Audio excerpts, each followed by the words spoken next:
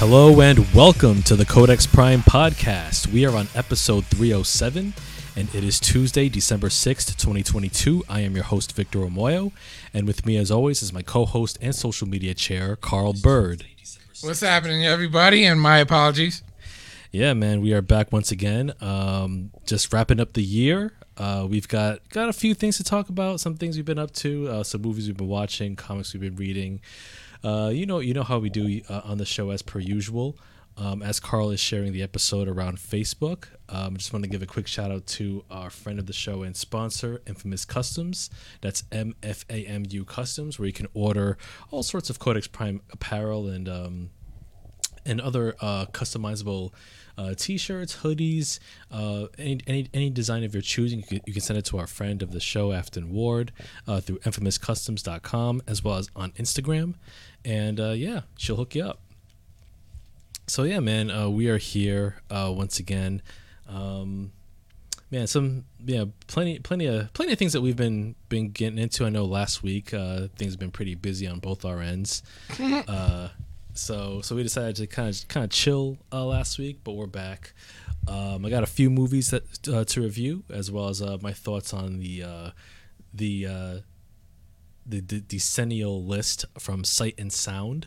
They're every 10 years they have a list of the 100 greatest films of all time, and so the Sight and Sound folks, they put together their 2022 list, which with a very surprising number one entry. I'll talk a bit about that, as well as like 3 other movies I've been watching.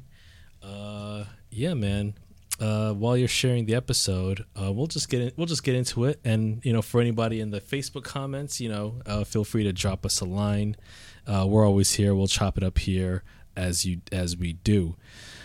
So yeah, like I mentioned, Sight and Sound. They're a publication. They've been around for a long time, for many decades, like ever since I want to say like the 30s, I believe. And every 10 years, they come up with a list of 100 of the greatest films of all time. And so the previous list was in 2012, where Vertigo by Alfred Hitchcock was number 1. And for like 5 decades before that, it was Citizen Kane by Orson Welles. And so this year seen a lot of firsts. This is the first time that a film directed by a woman has made the number 1 slot. Wow. For the 2022 slot. It's a French film by Chantal Akerman in 1975.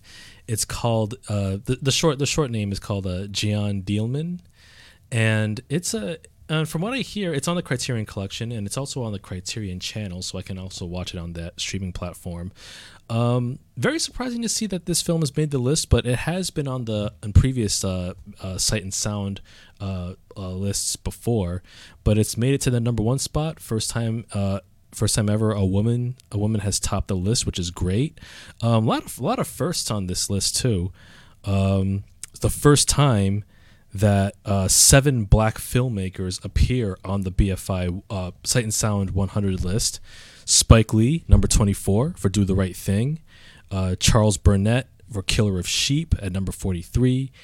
Julie Dash at number 60 for Daughters of the Dust, landmark 1991 independent feature film. There's also 2 anime films making the list for the first time.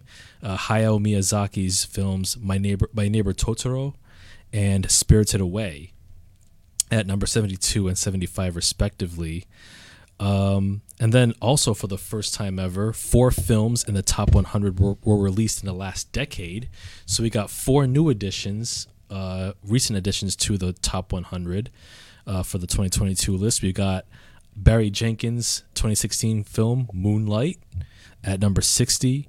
Bong Joon-ho's Parasite, Oscar-winning Best Picture, South Korean film from 2019. Portrait of a Lady on Fire by Celine Sciamma from 2019, and at number 95, Get Out. Get Out by Jordan Peele. He's made the number 95. He's made the list of one of the 100 greatest films of all time. So yeah, man, it's a solid list. I'm happy with the number of films that have made it. and yeah, man, I'm intrigued. I'm intrigued to seeing what the number one film. Seeing the number one film. I have never seen John Dielman before, but I've heard a lot about it over the years. So I will definitely watch it. In the top 10 slot, the top 10s for this year's list, but you have John Dielman, you had the previous number one, Vertigo, and then at number 3 you had Citizen Kane. Then you have Tokyo Story by Yasujiro Ozu.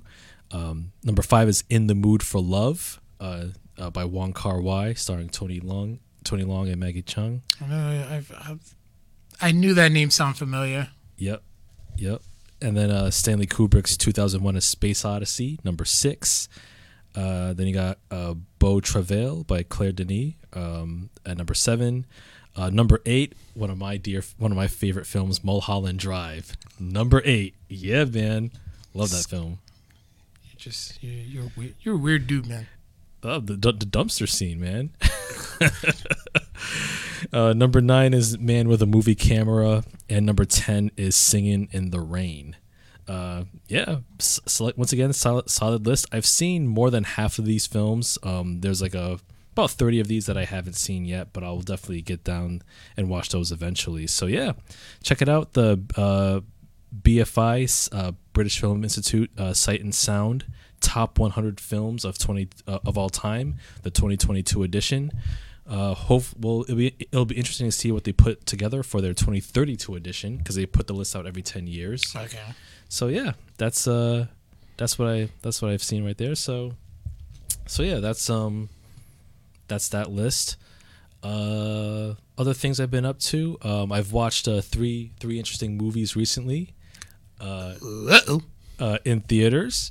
The first film, which I absolutely recommend, which I absolutely love, Steven Spielberg's latest movie called The Fabelmans. Fabelmans. It stars Paul Dano, Michelle Williams, Seth Rogen, Judd Hirsch. He's still doing his thing. Bless him. And Gabriel LaBelle. And this film, it's like a fictionalized portrait of Steven Spielberg's childhood. What's it called again? The Fabelmans. Okay. Yep, and it's a fictionalized portrait of his childhood growing up in like the 50s and 60s, and how he got into cinema from a young age, and how he got into directing. And so the film kind of follows the Fabelmans, his family, like they're kind of like the Spielberg family analogs. Paul Dano plays the father, Bert Fabelman. He's like a computer engineer. Michelle Williams plays Mitzi Fabelman, who's like this former concert pianist who who becomes a housewife. And Gabriel LaBelle plays Samuel Fabelman, who eventually becomes a filmmaker. And so the film, you kind of see Sammy growing up, and you see him like interact with his family. You see how he gets into film. It does begin where his parents at the age of 5, they take him to see Cecil B. DeMille's Oscar-winning film, The Greatest Show on Earth, and he sees a scene where the car gets run over by the train, and that's what like. That image just captures him, just like sticks in his mind. And so his father buys him a train set, and so like he keeps crashing the trains over and over. And then his mom says, "Hey, you know what? Here's a little movie camera. Why don't you just film the train set, so that way you don't have to crash your train set all the time?" And so with that, it just begins a lifelong love into like his art and his craft of making movies. And it's so interesting seeing like how as he at the deeper he gets into his movies, you see like how his craft develops. Like for example, when he becomes a teenager, he makes a war movie with his buddies like out in the desert, and like they create like different props like to like simulate like explosions, like little like firecrackers in the foreground. Like there's a scene where he's directing one of his friends to act really emotional when he sees all his squad mates die in the field. And you see him kind of use like a Bolex camera to capture all of his family's moments. Interestingly, you do see his parents, their relationship, and you see Paul Dano's character. He's kind of like he's more of like the logical person. Like he's all about like he's passionate about science. He's passionate about like explaining how things work. But then like his wife Mitzi, played by Michelle Williams, like she's all artsy. She's into like her music. She's all about like having fun, like embracing like dreams and imagination.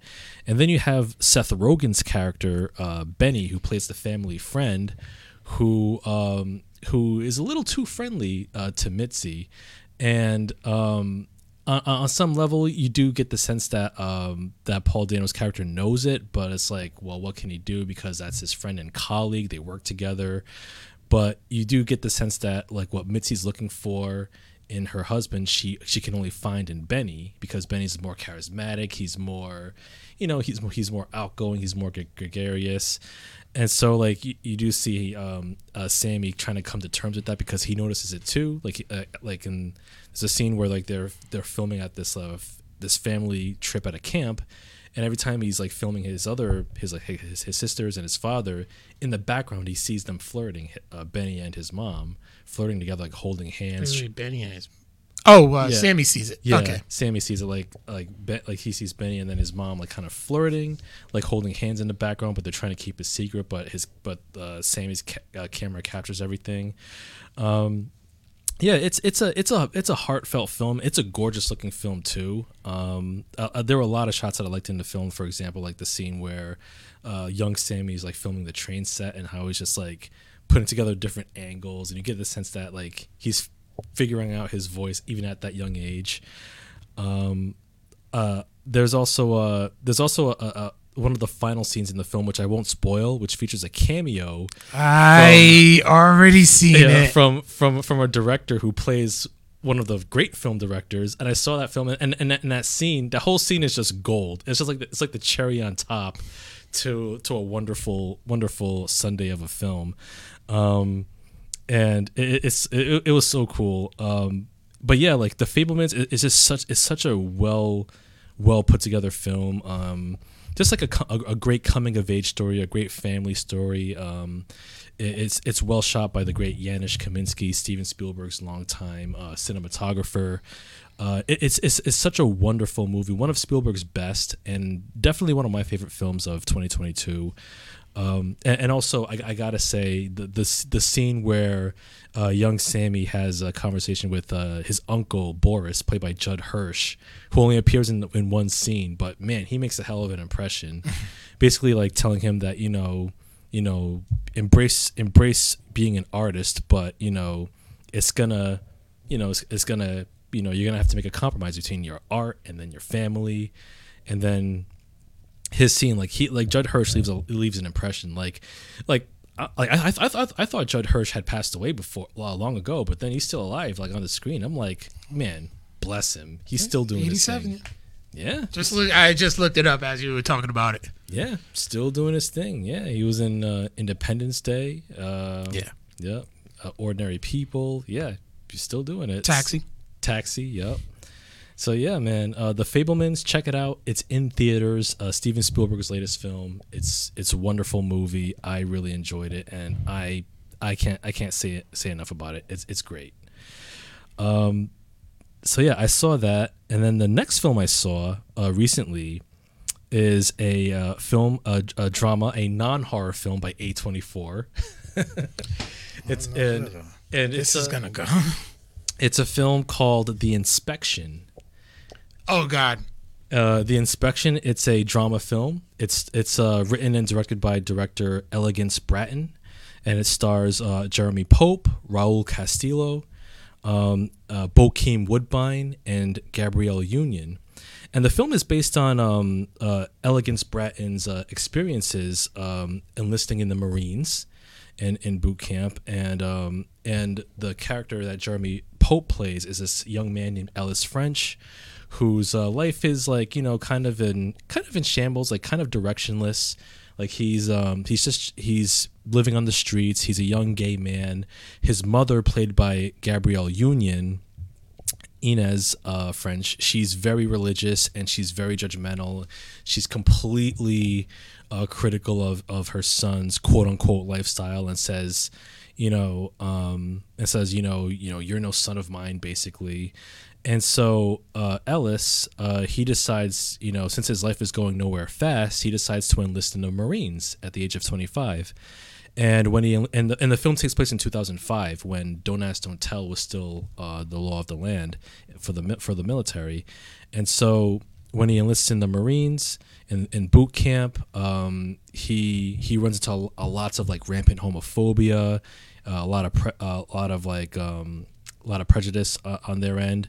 One of the drill instructors played by Bokeem Woodbine, who I swear looks almost exactly like Dave Chappelle. Like if People call him Evil Dave Chappelle. pretty much, yeah. Like if you made like a Dave Chappelle biopic, Bokeem Woodbine is the one and only casting choice. And he kind of sounded like Dave Chappelle at times in the film, like an evil version of Chappelle. But like Bokeem Woodbine, like he plays this like douchebag of a drill sergeant who's just like, who makes it a point to break Ellis. He tells Ellis, and he tells all the rest of the trainees, like, I will break you, I promise. And you see like how bullying he is, and then you see like Ellis trying to struggle with like making it through the basic training. And Jeremy Pope, like it's a great performance from him. Also a commanding performance from Bokeem Woodbine, who deserves his flowers too. He's been around for a hot minute. Hey, yes. And Gabrielle Union too. Like she's not in the film a whole lot, but the scenes that she's in, man, like she plays an unlikable character to the bitter end. And I will say, like, the last line that she says in the film is such a knife in the heart that it's like, ooh, you're gonna get yours one day, lady. You're gonna get yours. You don't say that kind of shit to your own child. I won't reveal what she says, but it's like, ooh, you're a mean one for that one, Mrs. Grinch. but yeah, like it's a very good film. And there's like one scene in the film where Jeremy Pope's character Ellis, like he breaks down like with one of the drill sergeants, and who asks him like, why did you join the Marines? And like his character, he just basically says, all my friends are either dead or in prison. My life's going nowhere, but if I die in this uniform, then I can be called a hero. And I was like, man, that was a real kick in the gut. But yeah, The Inspection, very good film, great performances. I recommend it. It's 90 minutes long. It is playing at Providence Place Mall. It's the only theater that's playing it now in Rhode Island. But yeah, it's A24's latest drama. It's one of their non-horror films. So yeah, check it out. It's another black-led film from my favorite production company. Yeah, it's well worth seeing. The Inspection. What's up, Carl? But you said A24, and it was called The Inspection. Oh yeah, it could have gone I was just like the other way. I'm like, this still. I was like, this don't sound good at all. I'll tell you what doesn't sound good. Oh God, no. The third film that I saw a couple weeks ago. You're doing really good with your segues, by the way, but keep going. This is not an A24 film, which was quite surprising because it has all the hallmarks of one. It's a romantic horror film called Bones and All, which is a romantic cannibal story. It stars Taylor Russell and Timothée Chalamet, and Michael Stuhlbarg, Andre Holland, Chloe Sevigny, David Gordon Green, and Mark Rylance in a creepy performance. Holy shit. So, Bones and All, it's based on a young adult a novel by Camille DeAngelis, and it's about, it takes place in the 80s, and Taylor Russell plays this teenage girl named Marin, who in the beginning of the film, it's her and her father that they live by themselves, and one day Marin's at school and one of her friends invites her to a sleepover, so she's over there, she's hanging out with her friends, and her and her friend share a moment, And so Marin takes her friend's hand, kisses it, and then suddenly bites off her finger. And her friends are wilding like, oh my God, what the hell? What the fuck? And so Marin runs home, covered in blood, and her father's like, oh shit, this happened again. And so they pack up their bags and they immediately get the hell out of town. And so it turns out that this has happened multiple times before. And so Andre Holland, who plays Marin's mother, father rather, he leaves her, just abandons her, just like straight up ghosts her for good, but not before recording a tape which kind of explains to Marin her childhood origins. Turns out that even as a baby, she always had cannibalistic tendencies, and which also, which she probably got from her mama. And so Marin, she's wandering around, she's homeless, and she's trying to figure out a place to stay. And she runs into another older cannibal named Sully, played by Mark Rylance. And man, Mark Rylance, this man can play creepy and unsettling like nobody's business. Like, remember him in Ready Player One? Oh no! Oh, Ready Player One. He might as well be Walt Disney compared to what you see in Bones and All. Like, this dude. Okay, so as they're getting to know each other, he's like, you lost, little girl? I can smell you from across town. See, because in the universe of Bones and All, the cannibals, the little cannibal community, I think they call themselves eaters. Basically, eaters can smell each other because eaters have a certain scent that only other eaters can detect. So Sully smells Marin from across the bus stop and says, "Hey, why don't you come with me and I'll show you the cannibalistic ropes." So they're chilling out at this old woman's house, and before they have they eventually make a meal out of the old woman, who's laying there dying, and then you see like shots of like the woman's like photos of her life, and so, Sully, he's dressed down in his, tidy whities. He's got blood covered all over him. And he's basically, and he shows Marin his trophy.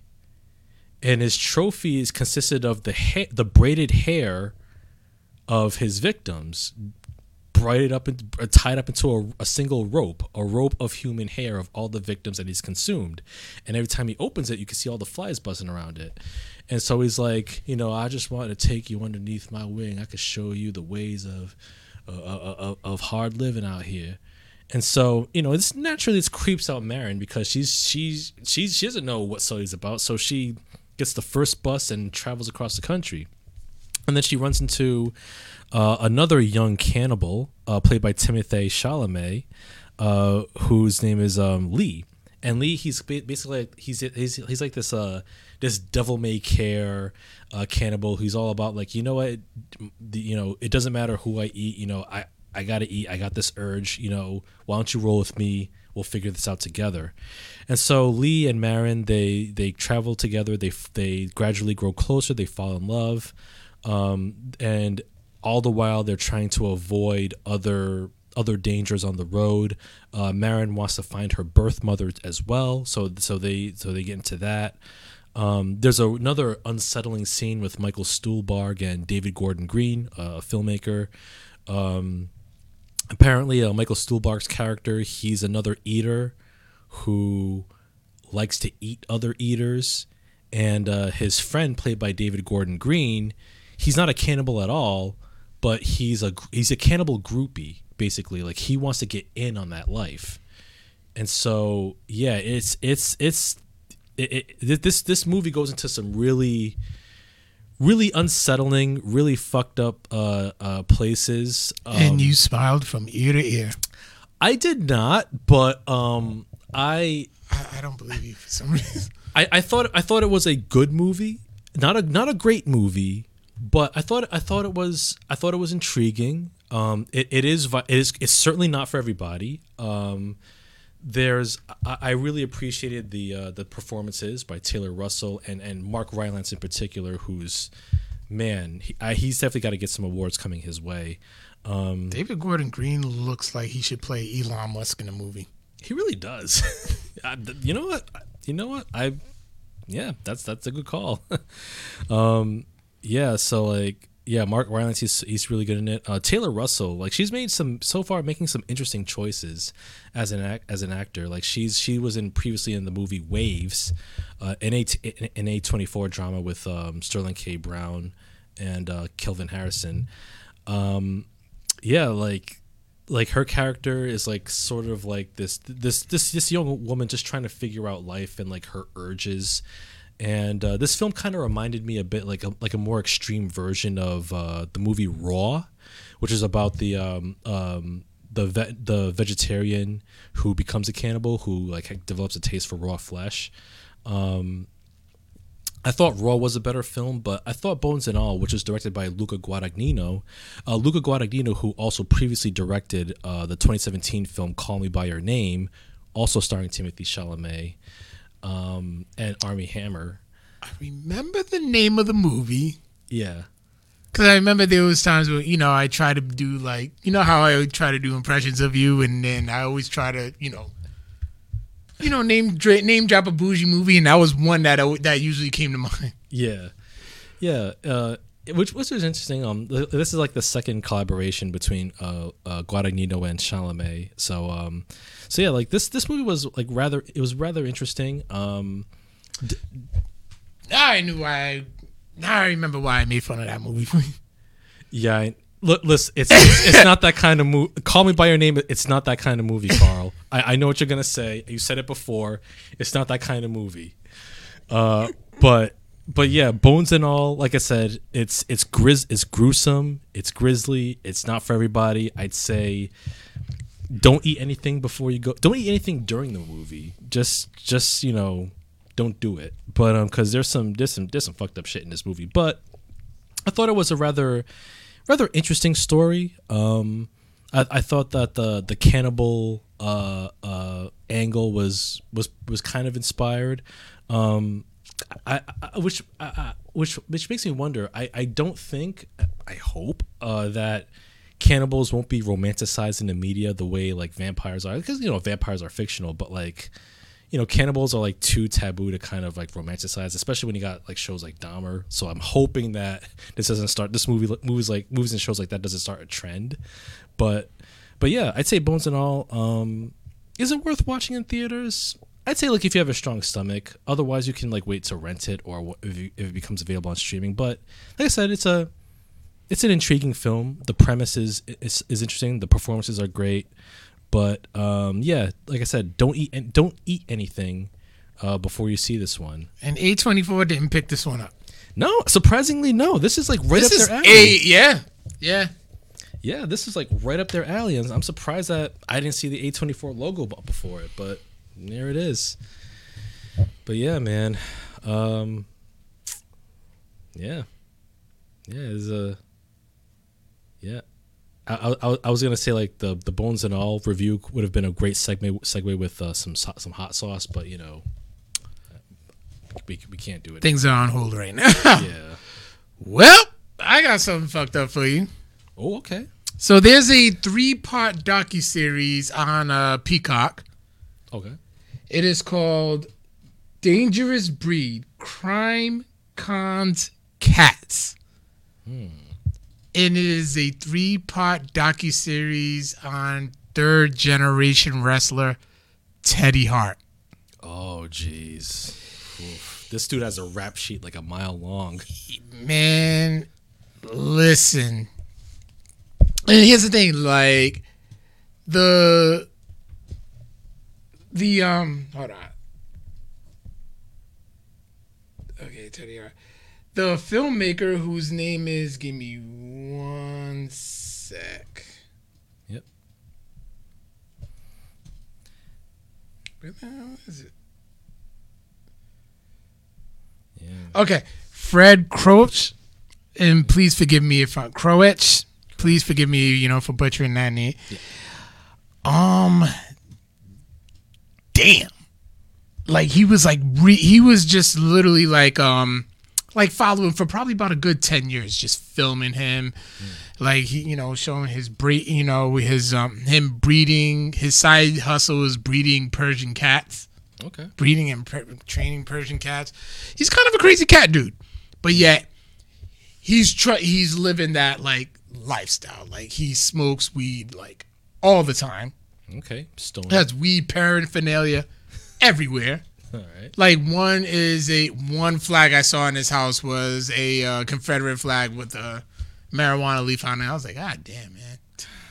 Yeah, that's Like this dude, and the thing is, I feel so bad for his parents, Georgia Hart and pro wrestler BJ Annis, because it's like they still see the innocence in him, and they kind of believe that the passing of his brother Matt had possibly may have like triggered him to taking this dark path. But honestly, like I would be embarrassed if I was any member of the Hart family and this comes out. And they see us, and it starts off just as a documentary about him in hopes to be like a hot new reality TV show. And it turns out turning into a missing persons case. Oh shit. Yeah, where he was dating this girl, Samantha Michelle Fiddler, and she like disappears in November 2016. Oh.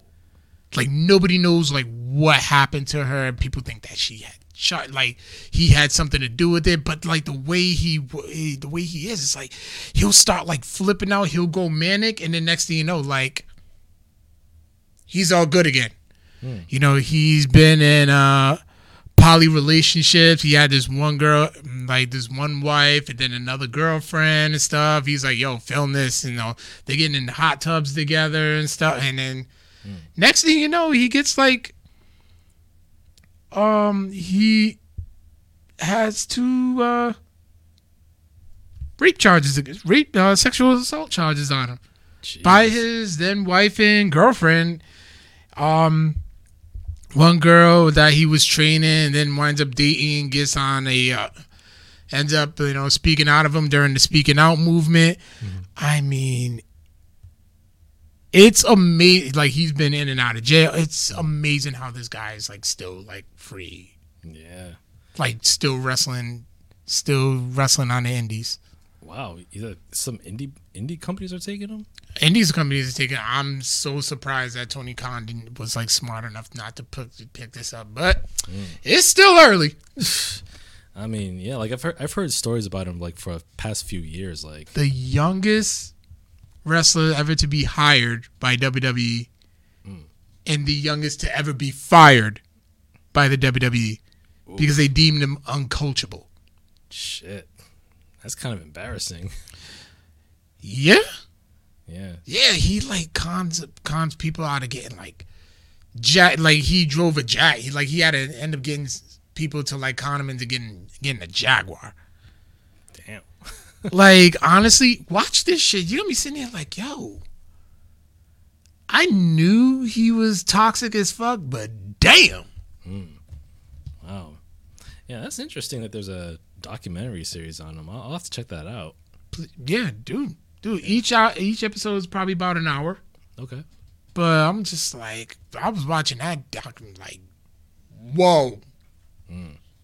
Yeah. There's no way in hell like even any like semi huge company, Impact wouldn't take that dude. Yeah, Ring of Honor was just like, well, at the time, like Ring of Honor was like, yo, we can't have this dude because he was in a match. He was in a cage match, kind of like a cage battle royal. He does one moonsault off the top of the cage, which is, whatever. Yep. He took it upon himself to just do them over and over and over again. Oh, yeah. And even in the wrestlers, it's like, yo, what the fuck, dude? Yeah. I think he's just running a spot into the ground. But it was just like he was just doing it off the fly without telling anybody. Oh, wow. Yeah, that's not so cool. He was like, all right, yo, this dude's kind of a lunatic. He's kind of dangerous to work with. Yeah. But honestly, it's a very intriguing documentary. It was very well shot. And then another thing too is like he's trying to when he was going to court for a fine, he actually got off on the sexual abuse charges. Wow. he had a really good lawyer apparently. And like these poor girls, just like they can't. One of them was just like, I can't love again.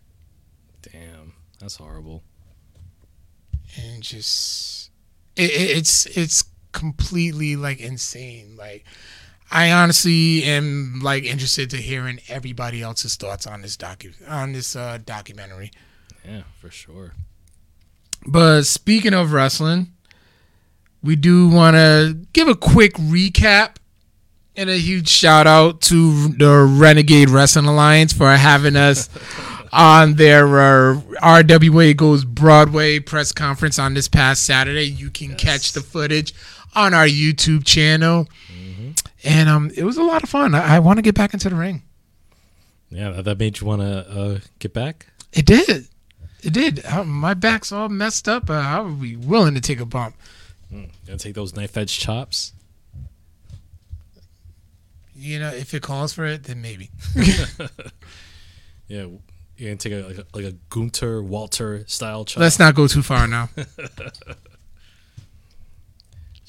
He's gonna puke. It'll happen. After my first match, like my first singles match, I thought I was gonna. Yeah, man. Just run those. That was like 16 years ago, so it'll be even worse now. Yeah, you know what? Why not? Yeah, go for it, man. But yeah, that was a lot of fun. Big shout out to State Representative and Commissioner David Morales for having us.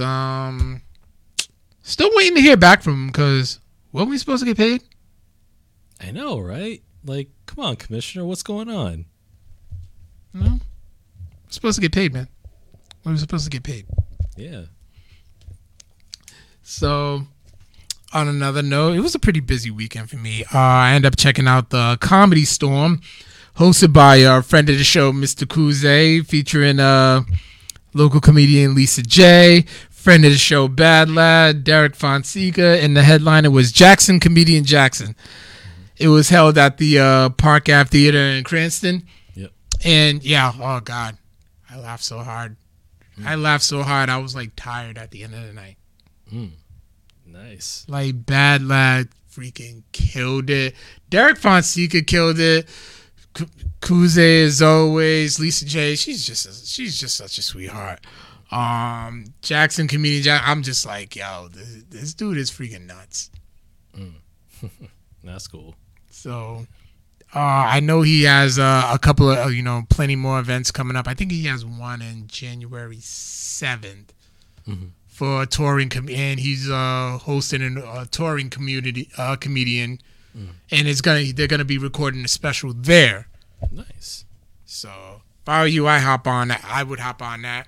And big shouts to all my family at the Cornerstone Complex. I went by their Black Saturday Marketplace event on this past Saturday, but unfortunately, it's the last event that's going to be held in that building. I'll explain to you off air, but it really saddens me.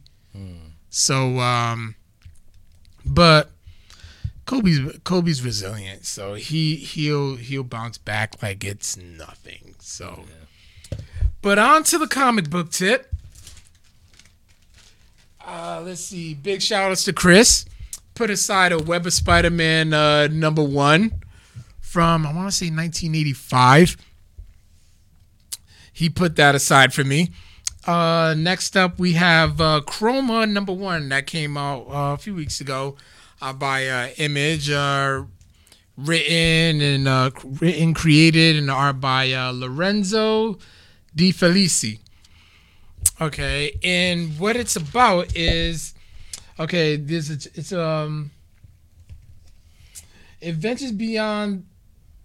Damn, I can't even read my own. The Pale City, into the jungle ruled by gigantic beasts.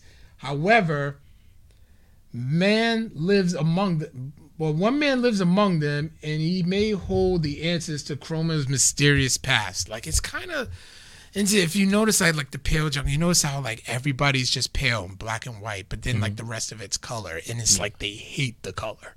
Like the color is their, in their lore, the color is their enemy. Interesting. So I'm not going to spoil anymore. I think you should check it out. Chris also recommended me to that one because it was like, oh, yo, this is selling pretty big. I think you should check it out. I'm like, all right, cool. Why not?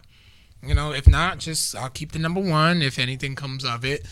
And I'll just, get it signed, graded, or whatever. Next up, which is another Chris recommendation, is called The Approach. By Boom Studios, written by Jeremy Hahn and Jason A. Hurley, and the art by Jesus Hervis and Leah Caballero. So a massive snowstorm is hitting. They didn't say exactly what area of the country or the world it is, and at a local airport, staff are like figuring out like, they're trying to save their passengers and whatnot. And then next thing you know, like out of nowhere, just a mysterious plane just crashes. Okay. There's no record of this plane at all. It just came out of nowhere and it crashes. So they rescue the pilot, but the pilot was already declared dead. Okay. Later on, a flight attendant walks in just to check in on the pilot, and it becomes like this mutant and kills her and eats her. Oh. Okay. But then in issue 2, the person that was killed by that mutant becomes a mutant. Oh. And goes to kill somebody else. Okay. And then that's where it left off. So now it's like, all right, we know what's going on. We know what we got to do. Okay. Intriguing. Yeah, very. It's a 5-part series. So I was like, you know what? Let me, check this out. Next up, big shout outs to friend of the show, Patrick Hickey Jr. of the Minds Behind the Games and also of Legacy Comics, because I contributed to his Kickstarter, and I have the number 1 issue of The Job, which is written by Patrick Hickey Jr. and the art by Stephen Conge, and it follows a wrestler who does quote unquote jobs, who loses on purpose in the ring, but yeah, he is feeling underutilized and underpaid, but he also lives another lifestyle where he's a professional bank robber. Oh, okay. So he's making like these twos and fews at wrestling events, but yeah, he's still showing up just shining. Okay. Because of all the money he's making robbing banks. Nice. Okay. So follow our friend, support our friend. He's a good dude. If you listen to our episode with him, he provided so much information. Yeah. It was probably one of my favorite guests that we had recently. And then finally we have Planet Hulk's World Breaker. I picked this up last week. Written by Greg Pak, who's also wrote the Weapon H story, and the art is by Manuel Garcia.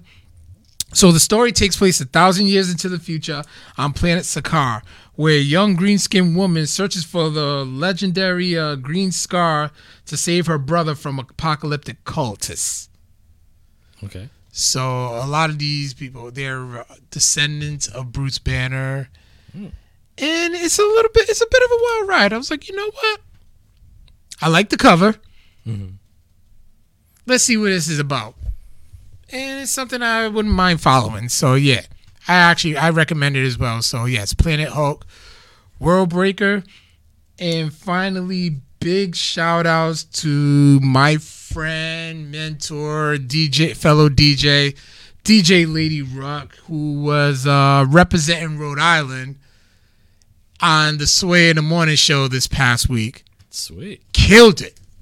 Nice. Killed it. So big shout outs to you, Lady Rock. Like, just keep doing what you do. You already know when you put the bat signal out, they all come flocking through. So check her out tomorrow. As a matter of fact, she'll be at DJ Aldana's spinning her Throwback Thursday sets.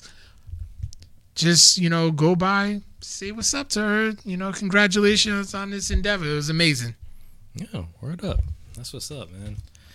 Yeah. And also, looking at this Planet Hulk comic, it reminds me of I've always wanted to read Immortal Hulk, Like I heard that was a really good series. Have you ever read it? No, but I have one issue where it looked like Hulk in hell, and it was like a really intriguing cover. Yeah, I've always wanted to read Immortal Hulk, so I'll probably get around to that at some point. Yeah, that's definitely available on paperback. So. Yeah, nice. Yeah, man. Oh, also, I got as part of the Criterion Collection sale. Uh-oh. Since it wrapped up, I got my final two films that just came in recently, both in 4K. So like the first one. Oh shit! Spike Lee's Malcolm X. Yep, Malcolm X making its 4K debut and its debut on the Criterion Collection. Man, Denzel Washington, Angela Bassett, like classic film, one of the best films of the 90s, one of Spike Lee's best films as well. I mean, Denzel Washington, what can you say? I mean, yeah.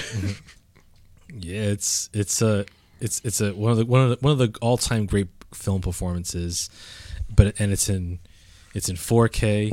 It's wonderful. I can't wait to dig into it. And also on 4K for the first time ever, collaboration with Criterion and Disney Pixar. Really? Yeah. WALL-E. Really? Yeah, WALL-E in 4K on the Criterion Collection. The first ever Disney Pixar collaboration.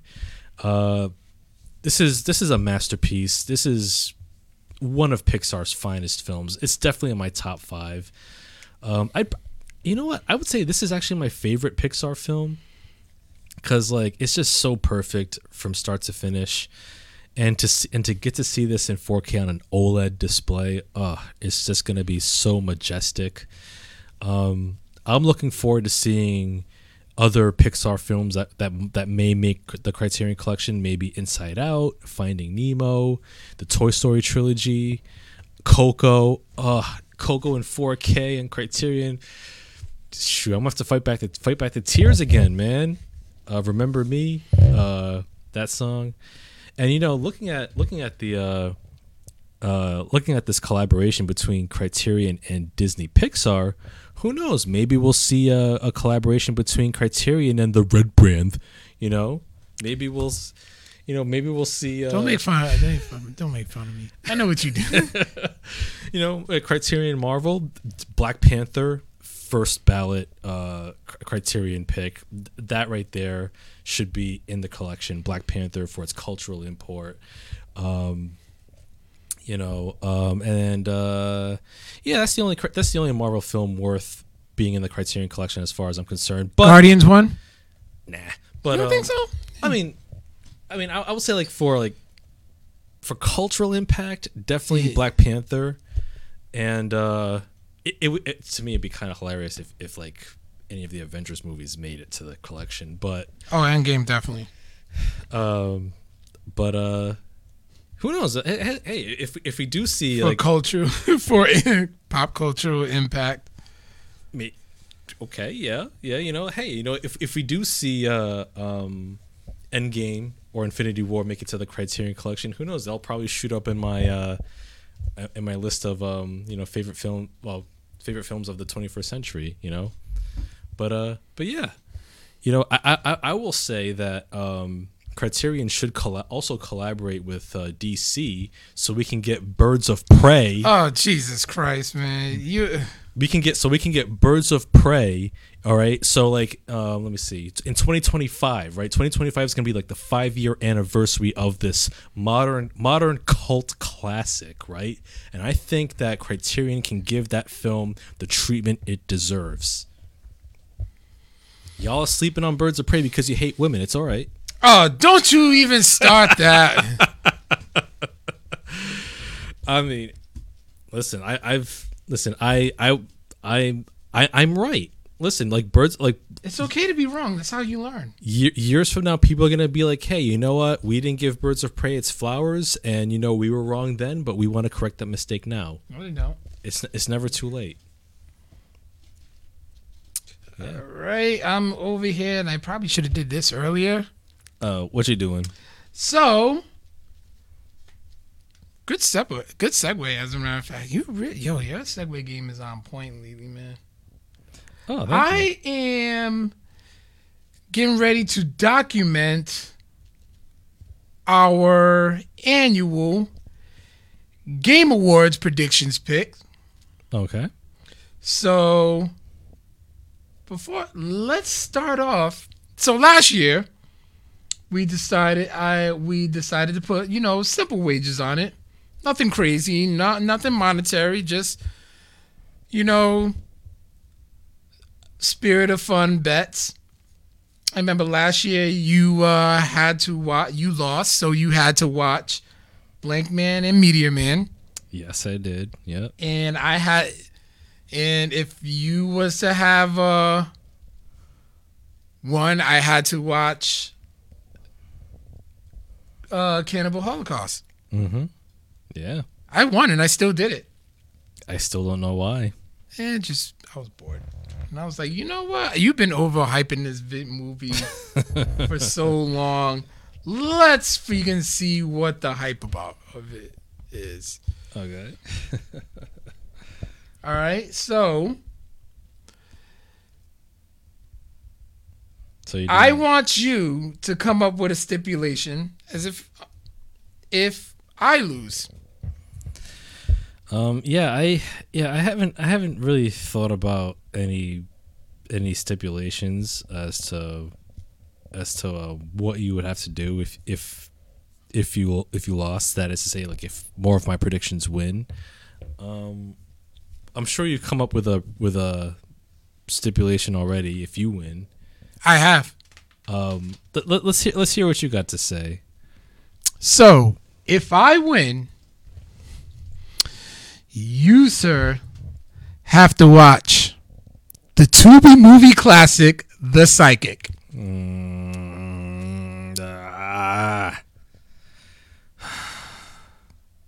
on, man. Mm-hmm. The movie's only like 50-something minutes. Okay, I mean that's doable. That's not a huge crunch on my time. All right. Come on.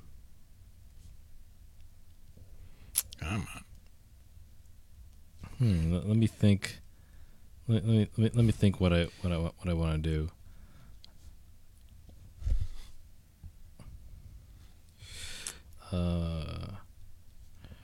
Let's see. What could I subject you to watching? Okay.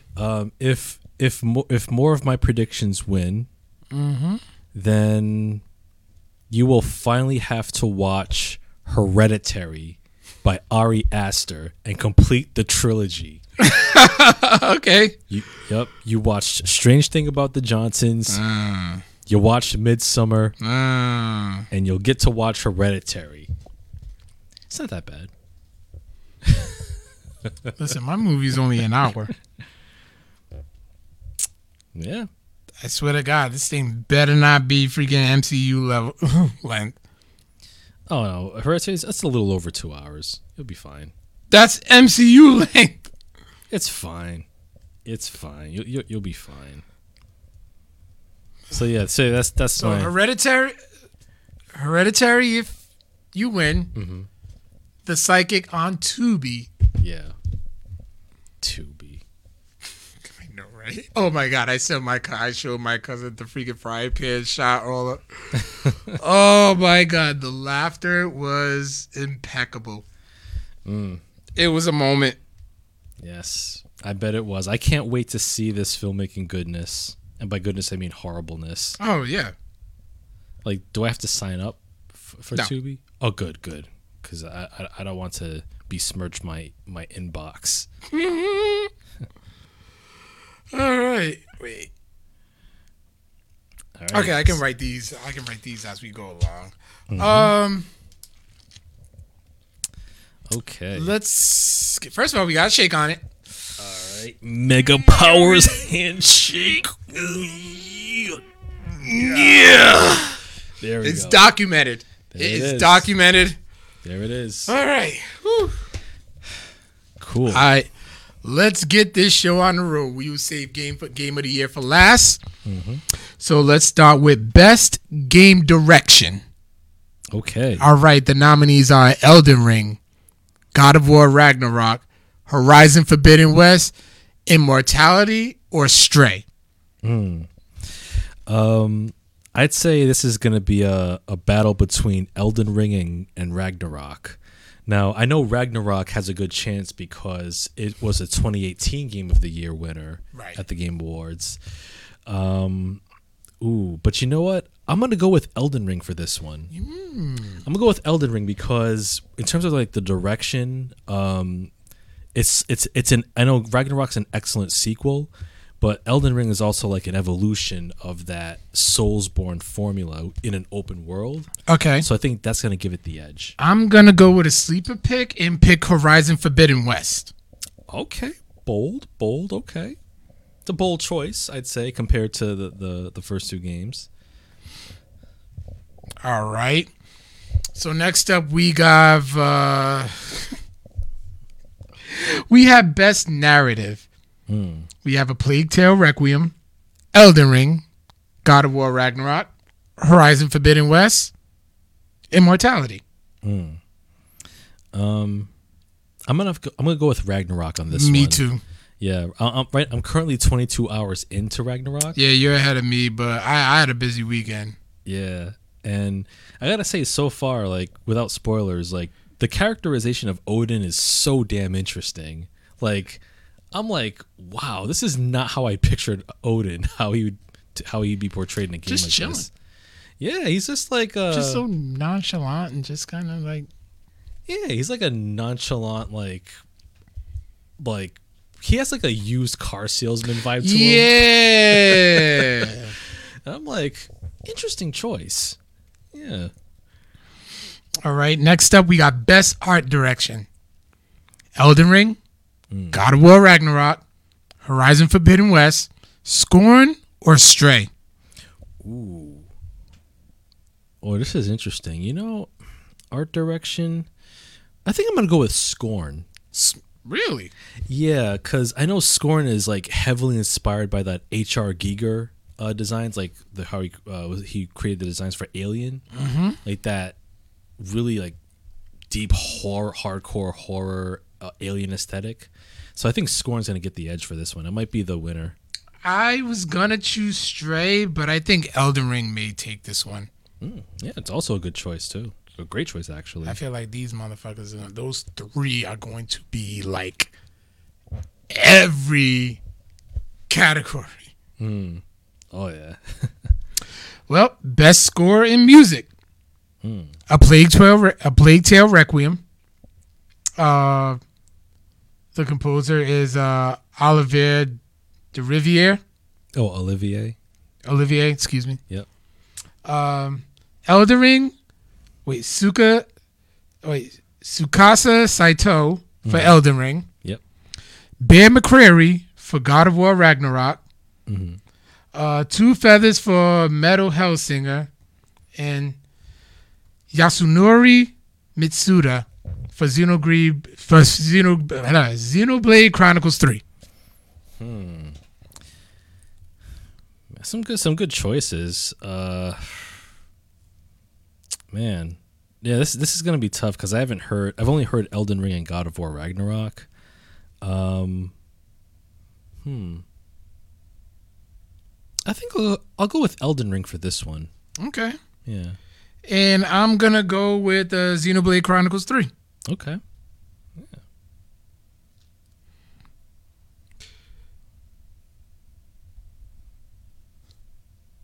All right. Best audio design.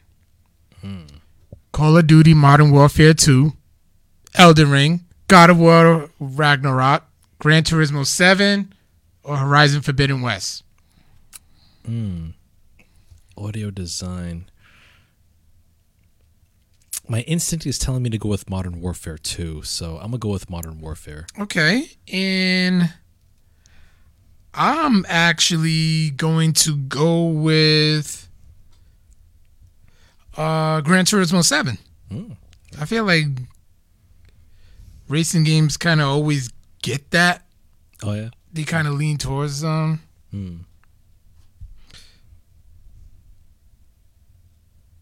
All right. Best performance. Ashley Burch as Aloy from Horizon Forbidden West. Manning Gage as Marissa Marcel in Immortality. Christopher Judge as Kratos from God of War Ragnarok. Charlotte McBurney as Amiga Darun from A Plague Tale Requiem. And Sonny Soljic as Atreus in God of War Ragnarok. Solid picks right here. You think? I think I'm gonna go with Charlotte McBurney for A Plague Tale Requiem. I think because she was very good as Amicia in Plague Tale Innocence. So I think that, and given the buzz that Requiem's gotten, I think that she might take this one.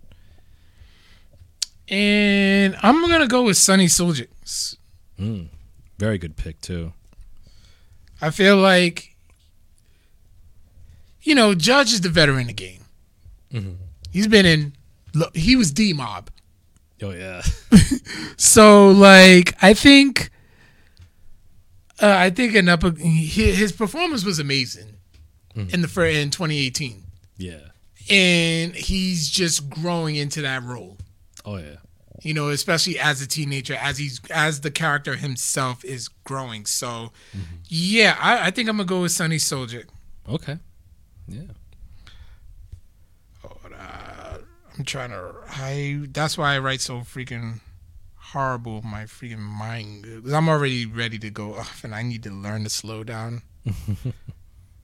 That's why people usually have bad handwriting. Their mind goes faster than their pen. All right, games for impact. A Memoir Blue, As Dusk Falls, Citizen Sleeper, Endling Extinction is Forever, Hindsight, and I Was a Teenage Exocolonist. Have you heard of any of these games? I know I've heard of A Memoir Blue, so I'm gonna go with that. All right, I'm gonna go with Citizen Sleeper. All right, because I think it's a cool name. All right, Citizen Sleeper. Next up, best ongoing game. And it's pretty much the same ones all every year. Oh, yeah. Apex Legends, Destiny 2, Final Fantasy 14, Fortnite, or Genshin Impact. Didn't Genshin Impact win last year, if I recall? I could be wrong. I'll just go with Fortnite. Safe pick. Yeah. Yeah, they're constantly they constantly just adding new characters, and to the point where kids nowadays, they see Goku and goes, "Oh, that's the dude from Fortnite," and I kind of want to kick him in the face.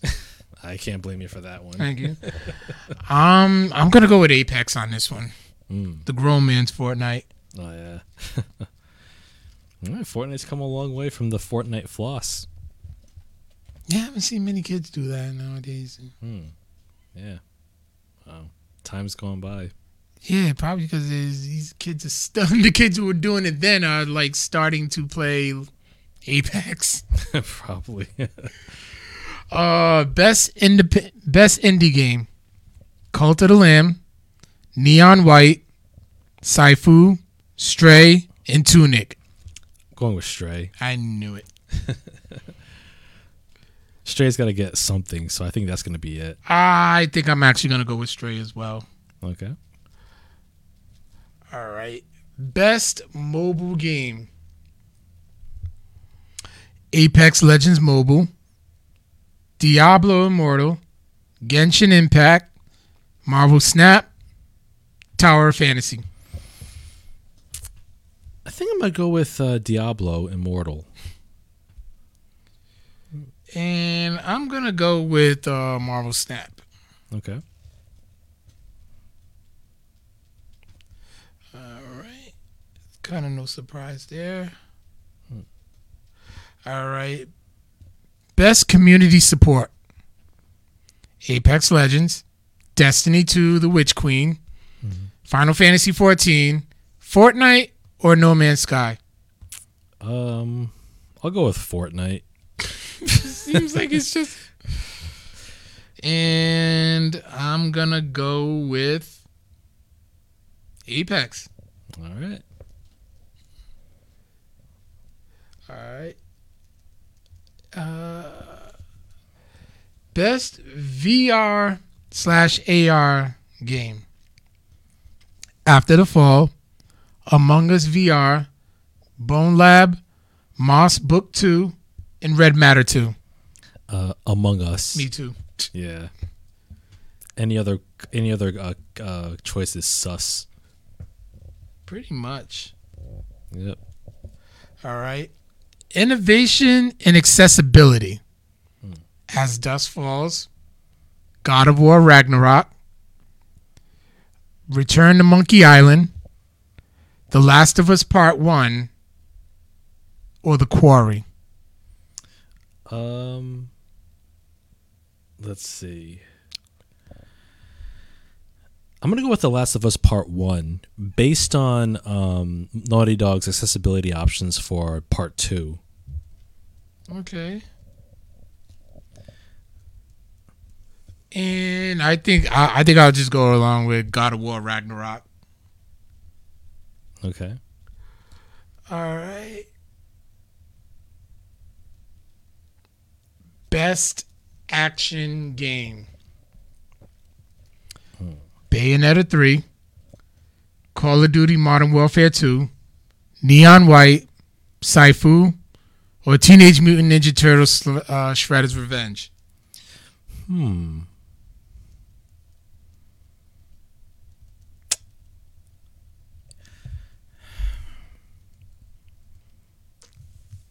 Oh man, there's two choices I could go with. I'm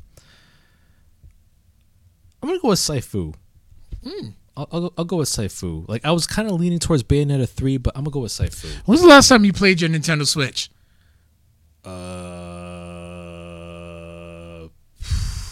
Before I got my OLED. Damn. Tree of Life was my pick for Carl. Nah, man, you gotta watch. You gotta watch The Psychic on Tubi. Yeah. I mean, I was thinking of Tree of Life, but I was like, you know what? I want to see you complete the Ari Aster trilogy. You do, you sick bastard. I know. Best action adventure game: A Plague Tale Requiem, God of War Ragnarok, Horizon Forbidden West, Stray, and Tunic. Ragnarok. Yeah, kind of. It's just a given. All right.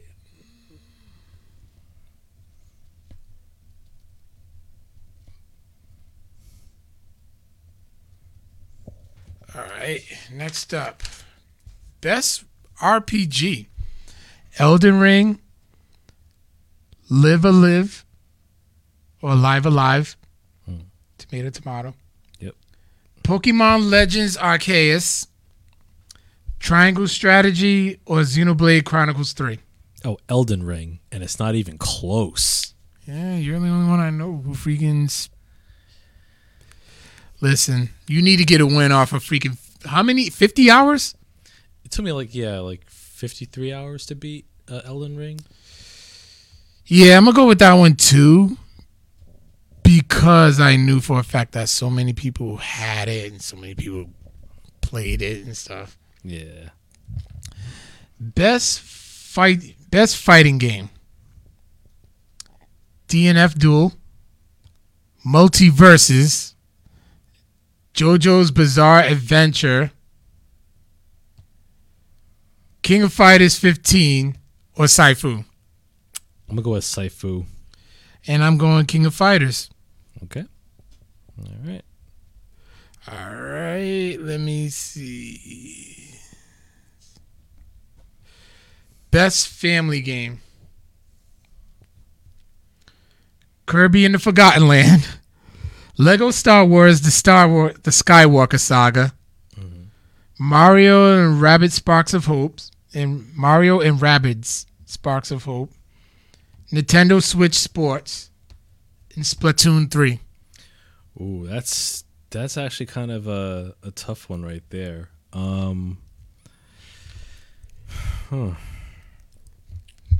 Best family game. I'm gonna go with Splatoon 3. For me. It was a toss up between that and Kirby, but I'm gonna go with Splatoon. I'm gonna go with Mario and the Rabbids. Okay.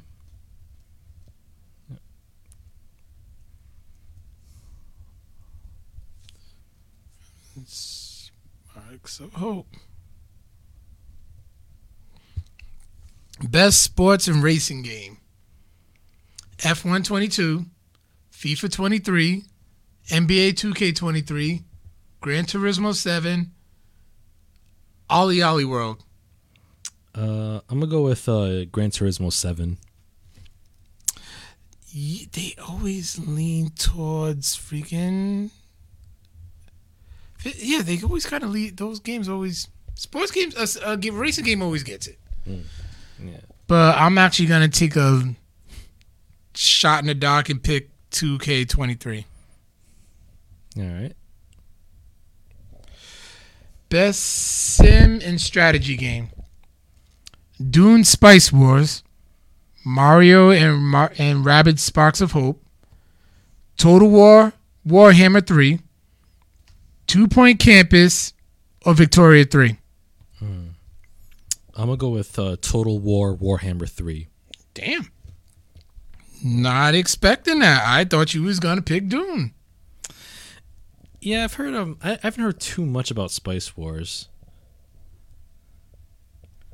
I know there's like a Dune MMO coming out soon. I'm actually going to go with Dune. Okay. Yeah.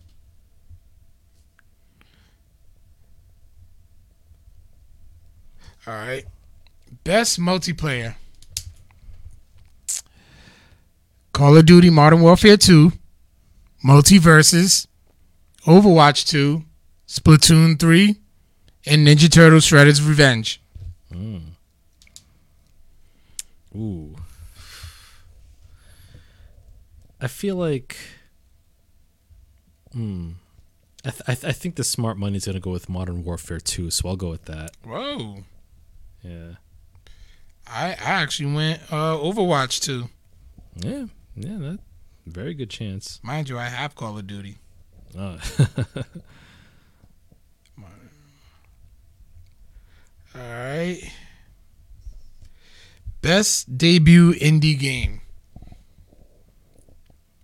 Neon White, Norco, Stray, Tunic, Vampire Survivors. Stray. I knew that one. Yeah. And I think I'm going to go with that one too, just because like it's probably the more popular one. Oh yeah. All right. What you got for a best debut indie game? Wait, I just read that one. Oh shit, I wrote it twice. The most anticipated. Most anticipated game? Yep. I'm gonna go with Legend of Zelda: Tears of the Kingdom. The follow up to Breath of the Wild. Yeah. Well, there's that one. There's Starfield, Resident Evil 4, Hogwarts Legacy, and Final Fantasy 16. Yeah. I'm gonna still go with Zelda. All right, and I'm gonna go with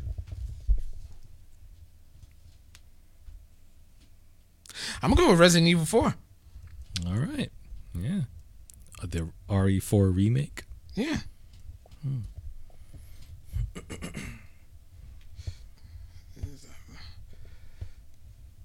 All right. I'm trying to go as fast as I can so we won't have so much dead air. All right. Yeah. Best adaptation. You want to read the? Oh yeah. So for best adaptation, we have, excuse me, we have Arcane animated series on Netflix, Cyberpunk Edge Runners animated series on Netflix, The Cuphead Show, also on Netflix, Sonic the Hedgehog 2, the movie, and Uncharted, the movie. For this, I'm gonna go with Cyberpunk Edge Runners. I'm gonna go with Sonic. Okay. Yeah, I've seen the first 2 episodes of Edge Runners, and I'm like, this is kind of cool. Yeah, I can see why it's gotten some good reviews. Sonic. All right. Player's voice. What's that one? What is Player's Voice? I think that must be like the Players like viewer's choice. Oh, okay. Yeah. Ooh, with this one, oh man. This is actually tough. I can see it going either way between Elden Ring and Ragnarok. Oh man. So you got Elden Ring, Genshin Impact, God of War Ragnarok, Sonic Frontiers, and Stray. You are literally playing 3 out of these 5 games. I know. Beaten 2, I believe. Have you beat Stray? No, I haven't. No. Oh, you're usually a completionist too. Yeah, I'll get to it eventually because I was like in the throes of Elden Ring at the time. Gotcha. Yeah. Player's Voice. What would they? I think the fans will probably sway towards.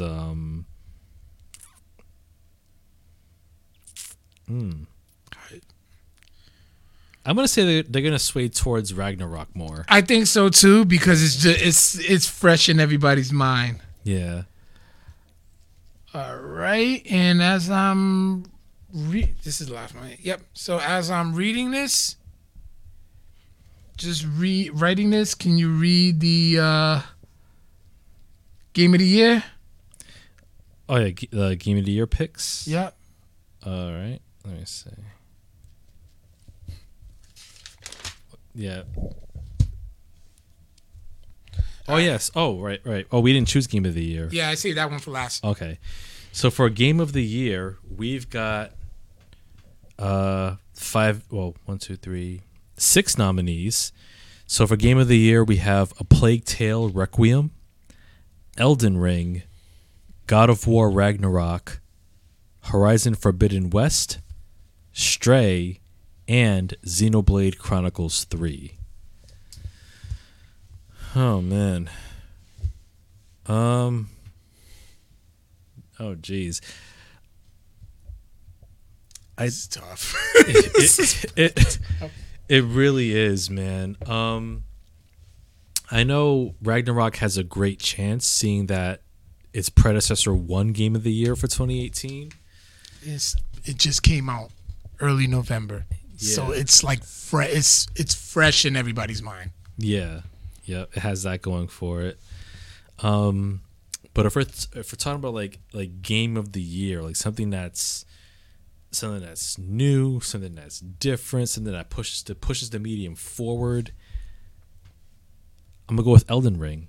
I think Elden Ring's gonna be Game of the Year, and by a hair.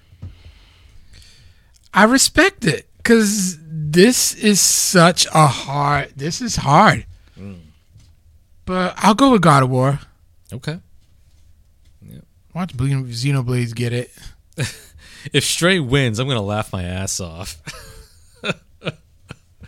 That would be the huge upset. It would be. Like, It Takes Two, and then Home Dude just freaking storms. Oh, God. He just belligerent as all hell? Oh, yeah. The guy who won it? Yeah. Yeah. Very unlikable personality. You won. Talk your shit, I guess. I suppose. But, yeah, that's it. The Game Awards will be on tomorrow, as a matter of fact.